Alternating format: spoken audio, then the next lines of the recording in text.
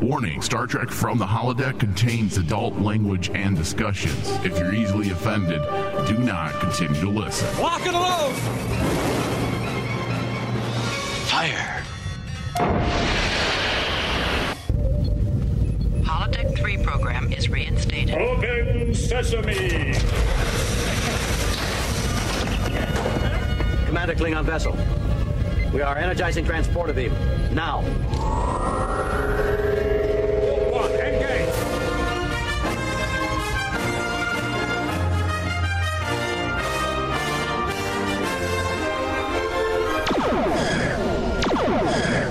All right, welcome everyone to Star Trek From the Holodeck. This is the Lower Decks edition, and we are here to talk and discuss the Star Trek Lower Decks animation, right? That would make sense. This is the Lower Decks edition, right, David? Oh yeah, and this series is growing on me like a parasite. Yeah, I would definitely agree, because we did get another strong episode. We did.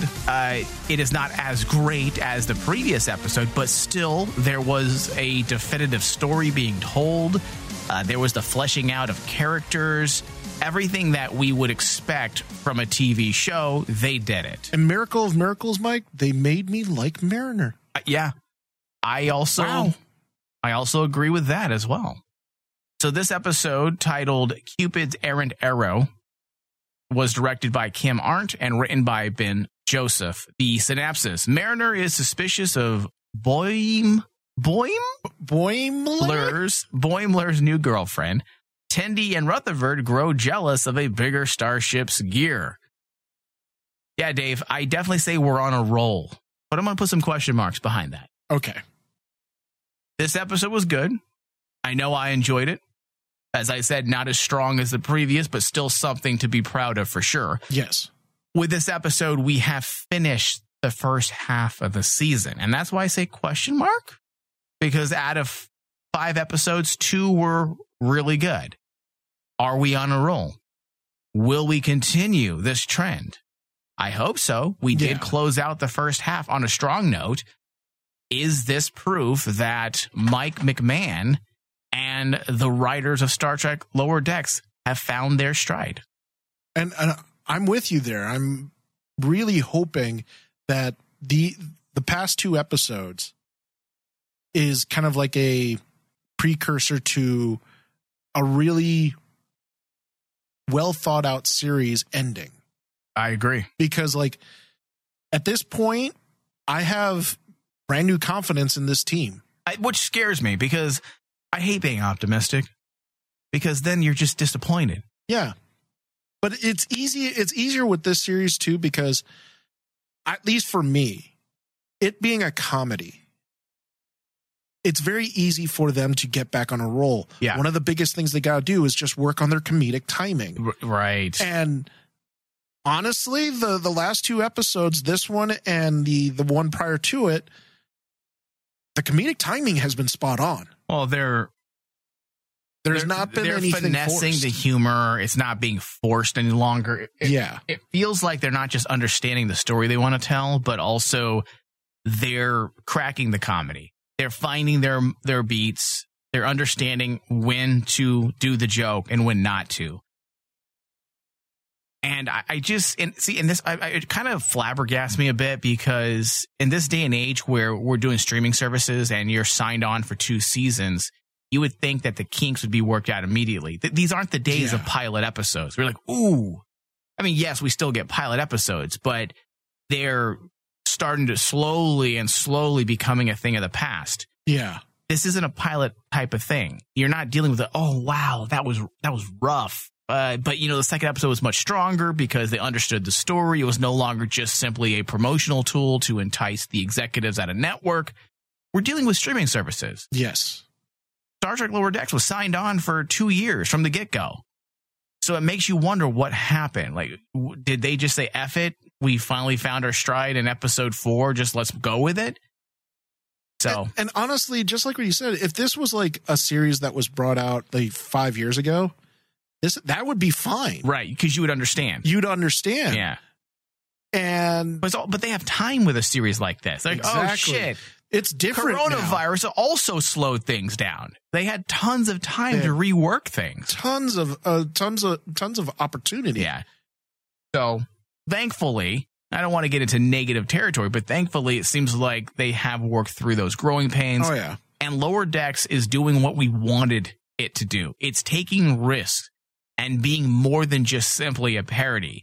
It's building its own mythos, fleshing out not just our characters, but the Cerritos itself. Yeah, the Cerritos, the entire crew. Well, it's not just about the four main characters of Mariner, Boimler, Tilly, and Rutherford. Yeah. We finally got to it's about the crew of the Cerritos. Well, I would agree, definitely. But I'm also specifically talking about the Cerritos as a ship. Yeah, this is an important one for me because the importance of our locale, the ships, or even in the case of Deep Space Nine, the station, they are characters. Mm-hmm. And we need to learn about that character and what makes them tick. And we'll get into this a little bit more in a moment.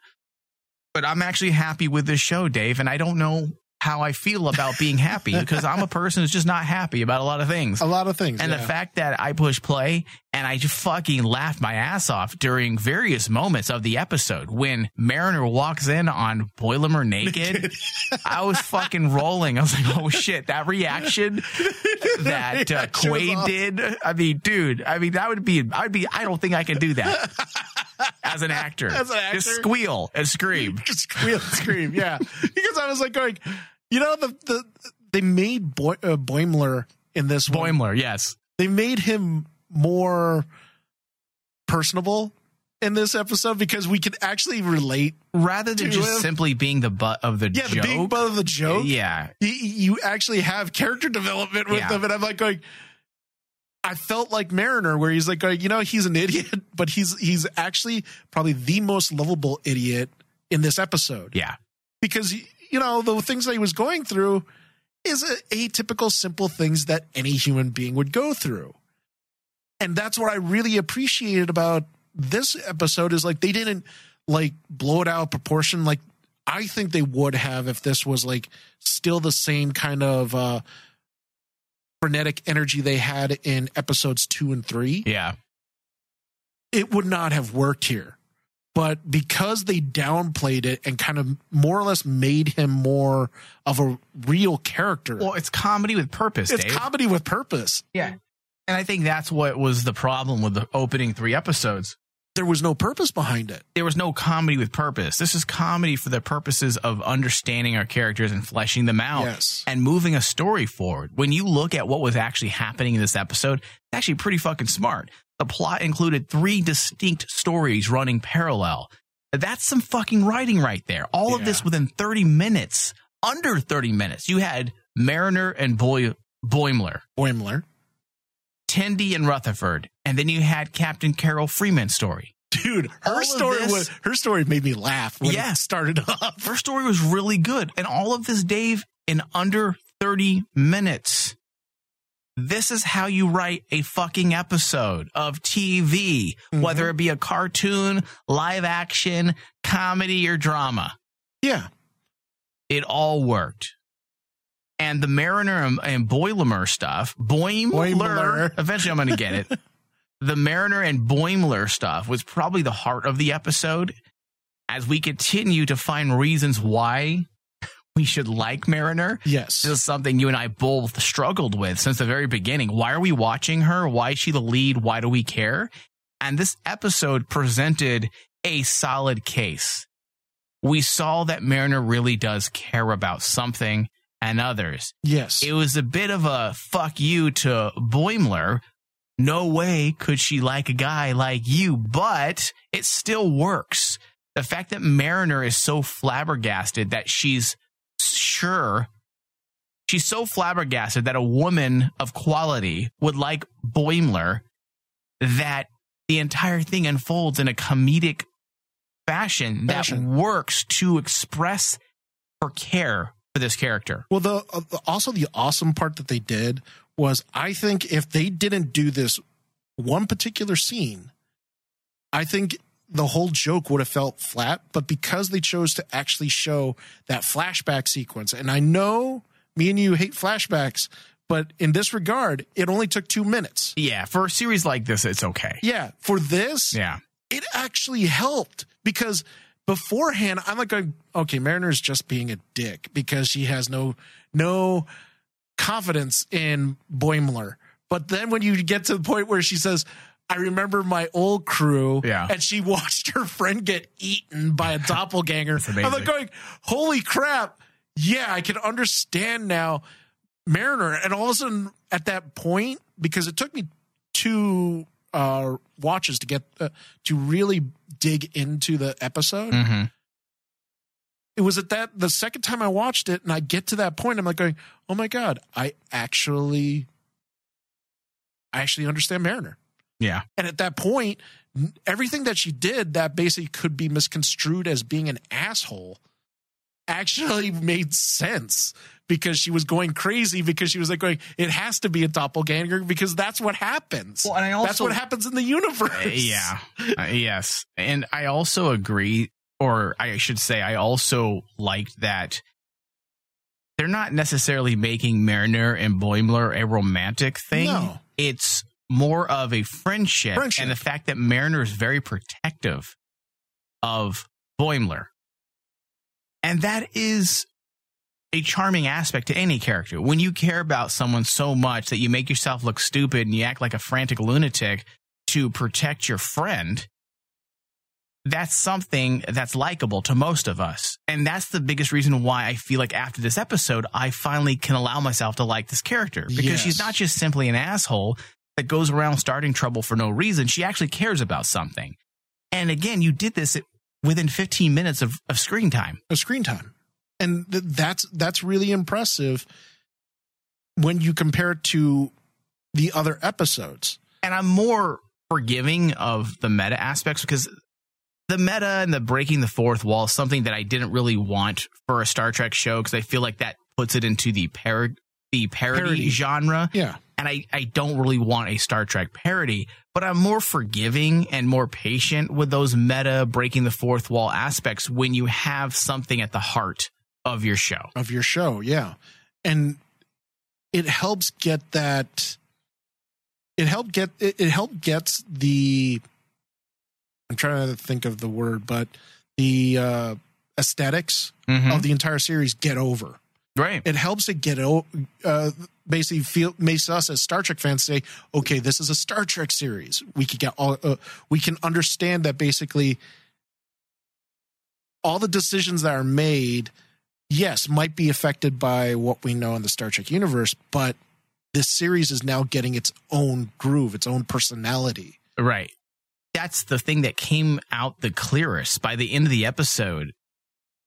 I'm glad you got the same gist from this episode because that's probably the biggest standout moment. And I'm not quite sure how to put words to it or where it was in this episode. But I feel like by the end of this episode, I felt this sense of relief. I felt like, okay, I can breathe easy that this show just found itself and it's not just an imitation. It's its own show. By the end of the episode, you feel like this is its own thing. Oh, Lower Decks. I get it. I feel it. I understand what you're doing.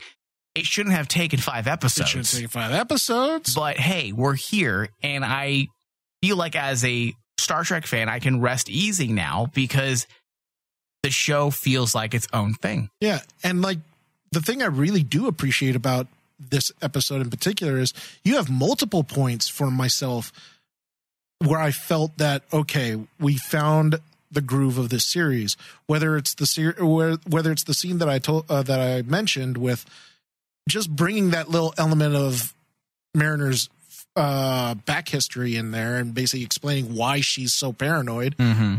But also in the very end, a part of me, maybe it's the negative part of me, was it like expecting suddenly to find out that, yes, everything that Mariner was saying about the girlfriend being a parasite was going to come to fruition, right? Mm-hmm. And I'd be rolling my eyes at that point because that's the simple thing that you expect. Instead, they went a different route and said, no, we're not going to even kill the girlfriend off. it's just a misunderstanding between two characters who are thinking the exact same thing, where I really like that. Basically, the twist was finding out that Boimler's girlfriend had the same thoughts about Mariner, where she thought she was the parasite. Right. And also the fact that they kind of turned that whole parasite trope on its head. By essentially saying, yeah, there was a parasite and it was attached to Boimler. But I like how it wasn't what we expected. How it was treated. They subverted our expectation by saying, no, she's not the parasite or the changeling or the salt succubus. No, it was actually just something that was attached to Boimler's head. And the thing is like, and I like the fact that they even took it further. And when Boimler kind of like very defeatedly looks at her and says, "You just chose me because of the parasite." No, I'm a Starfleet officer. Yeah, and she basically said that she comes out and says, "No, I like the person that you are and everything else." And I'm like going, that's really cool. Yeah. You subverted my expectation, where the simple thing would be, yeah, it's the parasite. And she says, no, it has nothing to do with the parasite. She likes all of the things about your personality. The problem is right now she's a Starfleet officer first and foremost, and now she wants to focus all her work and time with this parasite. Yeah. So then we get Tendi and Rutherford. Dude, and I keep loving these two more and more. Their whole gimmick was hilarious in this one. Well, their whole nerdy competition they had going was great. Yes. It's just fun. The heart of the episode, as I said, was more about Boimler and Mariner. Yes. But Tendi and Rutherford was definitely I guess you can call it story B. And it was just more focused around comedy, but there's a little more to it as well. It wasn't necessarily about Tendi and Rutherford. This is the aspect I was talking about earlier in the show. It was a bit of a dual purpose. Yes, we learn about these two and what makes them tick, but also McMahon and his writers used this specific plot point to bring attention to the Cerritos as well. Yes. Our chosen locale is very important when it comes to Star Trek. We need to remember that in Trek, one of our most important characters, even above, yes, the captain, is in fact the ship or station. And all these different iterations of starships and stations, they all have their personality quirks. All of them. In fact, I believe Geordi in one episode fucked one. Yes. Or he had an attraction to one in the holodeck. That was basically the personification of the Enterprise, right? Of the Enterprise. Yeah. They all have their personality. Geordi, when you touch that console, you're touching me. Isn't that something she's... Yes. Is that what she's... That was the most infamous thing. I was like going... Oh, it's so creepy. Wow. If I'd be Geordi, I'm like going... I'm going to poke here and here and here. Picard walks by and says, Geordi, why are you fingering that console so vigorously? Don't question me, Captain. Don't question me. Something's wrong with my visor. I don't even know what I'm doing. I'm blind. Am I fingering this? I thought I was writing something. Geordi, this is the future. We don't use pens and pencils. Oh. Computer in program. Yeah. Dude, speaking of computer in program, that joke is the biggest nerd joke ever, because anytime we fuck up in life, we say computer in program. And the fact that Mariner, I mean, this is why I know Mike McMahon is a Star Trek fan, because he's literally doing Star Trek jokes that me and my friends did in high school. Whenever something embarrassing happens, you say holodeck computer in program. And the fact that Mariner, when she can't believe that this hottie likes Boimler, Jesus, I keep stumbling over that word, Boimler, and she can't figure it out, so she says computer in program as if they were in a holodeck, was fucking amazing. Oh yeah, it was. That's what I mean. The comedic timing in this episode was really spot on. Yeah. And I like the fact that it all didn't fall on one character to make that character look like an idiot. Mariner was actually shown in the most flawed way this episode, and that helped her character. Absolutely. So bringing it back to Lower Decks, I want to say they essentially put the Cerritos on display, and And they contrasted it with the Vancouver. That's why they even had this other starship there. Well, dude, the first shot I thought was genius because I noticed it in the second go around. Was you have the shot of the Cerritos, which is right above the moon, and suddenly the Vancouver just hovers right above it to kind of show that the Vancouver is a far superior ship than the Cerritos, and the Cerritos looks like this insignificant little, ship among all these other ships. Which is the point. Yeah. Obviously, even it's the point of Lower Decks. You get the idea that the Cerritos may feel like it can't take the strain of space and or missions at times, but at the end of the day, it's a welcoming home. That's the reason why Tendi and Rutherford wanted to stay. There's a sense of comfort of being aboard a quieter vessel. And one thing is very clear by that analogy that you brought up, that they actually embedded into the show. The Cerritos is written within the same archetype as the rest of the Lower Decks crew. Yes. He doesn't shine. He's not that great. But I will get the job done. It'll get the job done. The Cerritos was characterized in this episode.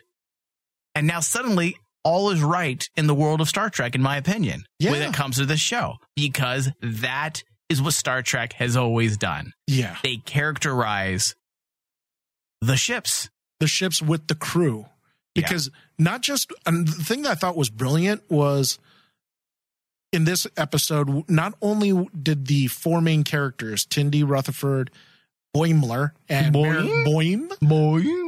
and Mariner, the ship is a personification of them, but I thought it was really important to show the rest of the crew and to personify the Cerritos towards its captain. Yeah, you needed to do that. Oh, that's why I thought it was genius that the third story dealt with Mariner's mom trying to be a captain, and she has to deal with this really messed up society and trying to actually play peacekeeper among everybody. Well, it's messed up, but it's also very much something. It's very on par with things we've actually seen. It's a heightened version, but these are scenarios we've seen in Star Trek before. Yes. Yeah, it is. They use that whole ready room captain trope. Everyone convene.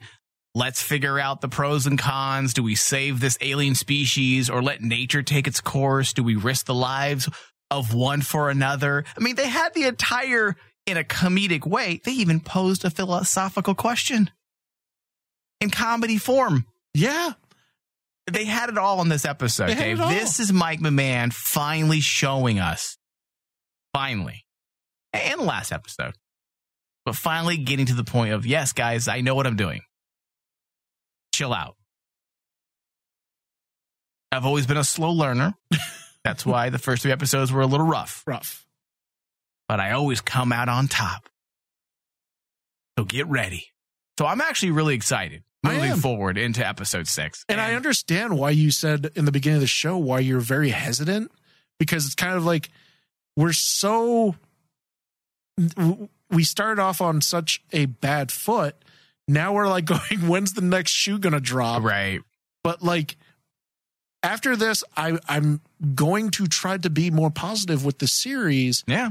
And say, you know what, let's give it a shot. Well, it gave us 2 good episodes in a row. I'm also going to be more forgiving now, too. Once you prove that you can do something, I'm less quick to jump all over you about something that I may not agree with. Yeah. And that's a good place you want to be when it comes to Michael Flores and David Zabal on Star Trek from the Holodeck. We give everyone the benefit of the doubt. We may jump on you a little too soon at times, but the moment you show us, the moment you flex on us, we appreciate that muscle. We appreciate it. Yeah. All right, let's go to a very quick break, Dave. And then when we get back, let's jump into callbacks and Easter eggs. Hopefully some real Easter eggs. While we're at break, Dave, can you bring up a list of Easter eggs and we'll just kind of run through them? I'm sure there's some blog that put out some shitty Easter eggs.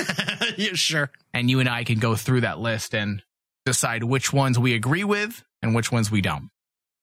Will do. We'll be right back. I got your gun.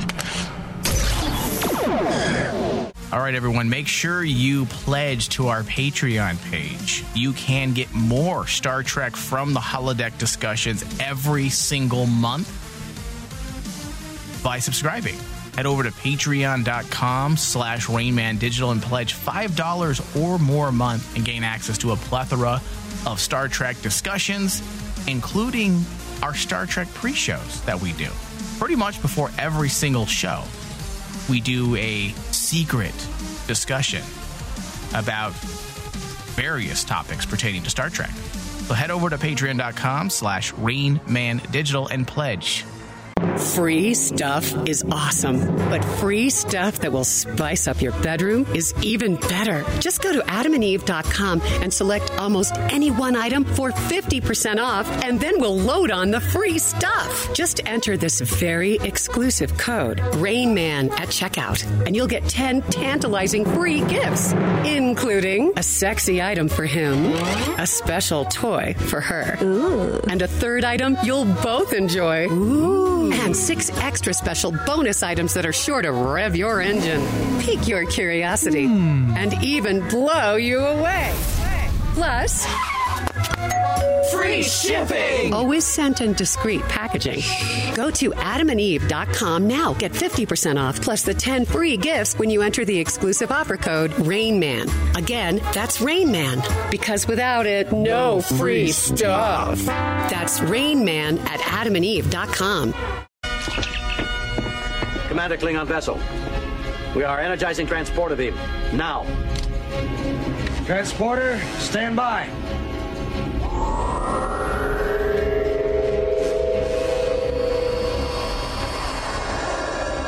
All right, welcome back, everyone, to Star Trek from the holodeck. Hello, David. Hello, everyone. All right. So we are here, and we are going to jump into Easter eggs. Do you have that list for us, Dave, or did I come back too early? No, I have a Easter egg list right in front of me. I'm losing my voice, so go ahead and go through that list. Okay. Let's just Let's jump right into this one. Or we can jump. It's fine. So the first one that they bring up is the one as real as a hopped up Q on Captain Picard Day. Boimler says his new girlfriend Barb is as real as a hopped up Q on Captain Picard Day. Okay, is that a reference or an Easter egg? Well, of course, they basically go on and say that the reference is to Q. Okay, but I would say that's a reference, not an Easter egg, right? Yes. Yeah. And then the Captain Picard Day is a reference to the episode of the Pegasus where they find out about Captain Picard Day. Right, and also Shaban used that. And Shaban used it in, I think it's Remembrance. Hey guys, I watched one episode of TNG. This was it. Now, the one they do mention is the one that you mentioned prior to the break. Oh, okay. Which is Love on the Holodeck. When Mariner accuses, really? Yeah, Boimler of having a holodeck girlfriend. Oh, that's amazing. He protests by saying, I don't do that anymore. So that one's actually a good one. And also they mentioned about like the whole computer end program. That's amazing. It's the best. So I would actually, I would throw that as an Easter egg. Okay, fine. I probably wouldn't, but I'll let you have the executive call on that. I would say that that's an Easter egg. Okay. The next one they have is the Geordi LaForge teddy bear. What? Basically, the teddy bear that Boimler is carrying is a Geordi LaForge teddy bear from the TNG era. Huh. It's supposed to be Geordi? It's supposed to be an actual toy that was released for the TNG era. Huh, interesting. Okay, well, if that's the case, that's definitely an Easter egg. And the Philosian is another one. Mariner offers to set up Boimler with a Philosian who works on Cerritos and mentions she seems like a nice plant person. Philosians are plant people. This race of plant-based aliens originated in the episode. That's not an Easter egg. That's continuity. That's continuity. All right, go ahead. What's the next one? Would you agree with that? Would you agree with me on no? Yeah, I would agree with you on that one. That's like saying every time there's a Klingon or a Romulan, oh, that's an Easter egg. Like, no, that's a species that lives in the world of Star Trek. That's called canon. That's called continuity. And I think the next one on their list, too, is also kind of like a continuity thing. Okay. Because they basically mentioned mentioning 1920 Chicago, Barb references to being stuck in the 1920 Chicago. Yeah, that's a reference to the Picard, TOS right? to a piece of the action. In which TNG? Is TOS. That's the famous mobster one. Yes, of course. We covered the comic book version of that, right? Yep. Isn't that? Yeah. I don't know if I would consider. I think that's more continuity than an Easter egg. A reference, I guess. I'd call it a reference. And then I think these people are just dying for clicks that they're calling everything an Easter egg. It seems like it because the last one that they have here is hunky Trek dudes. Intimidated by the hot hunk named Jet, Boimler says the guy is like Kirk Sunday with the Trip Tucker sprinkles. See, that's parody. That's parody and breaking the fourth wall. That's not. We honestly should give out a lesson on how to properly do Easter eggs. Yeah, but then they would have nothing to talk about because 99% of the time, these aren't Easter eggs. I think my favorite callback you could possibly call an Easter egg, and it's amazing that they don't have it on that list there, when Mariner's trying to justify why Hottie McGee would like Boimler, and she says, she's an alien who's going to eat you, or a Romulan spy, or a salt succubus, or an android, or a changeling. Like, that's more of a reference. Yeah. I'm sorry, that's a little more of an Easter egg.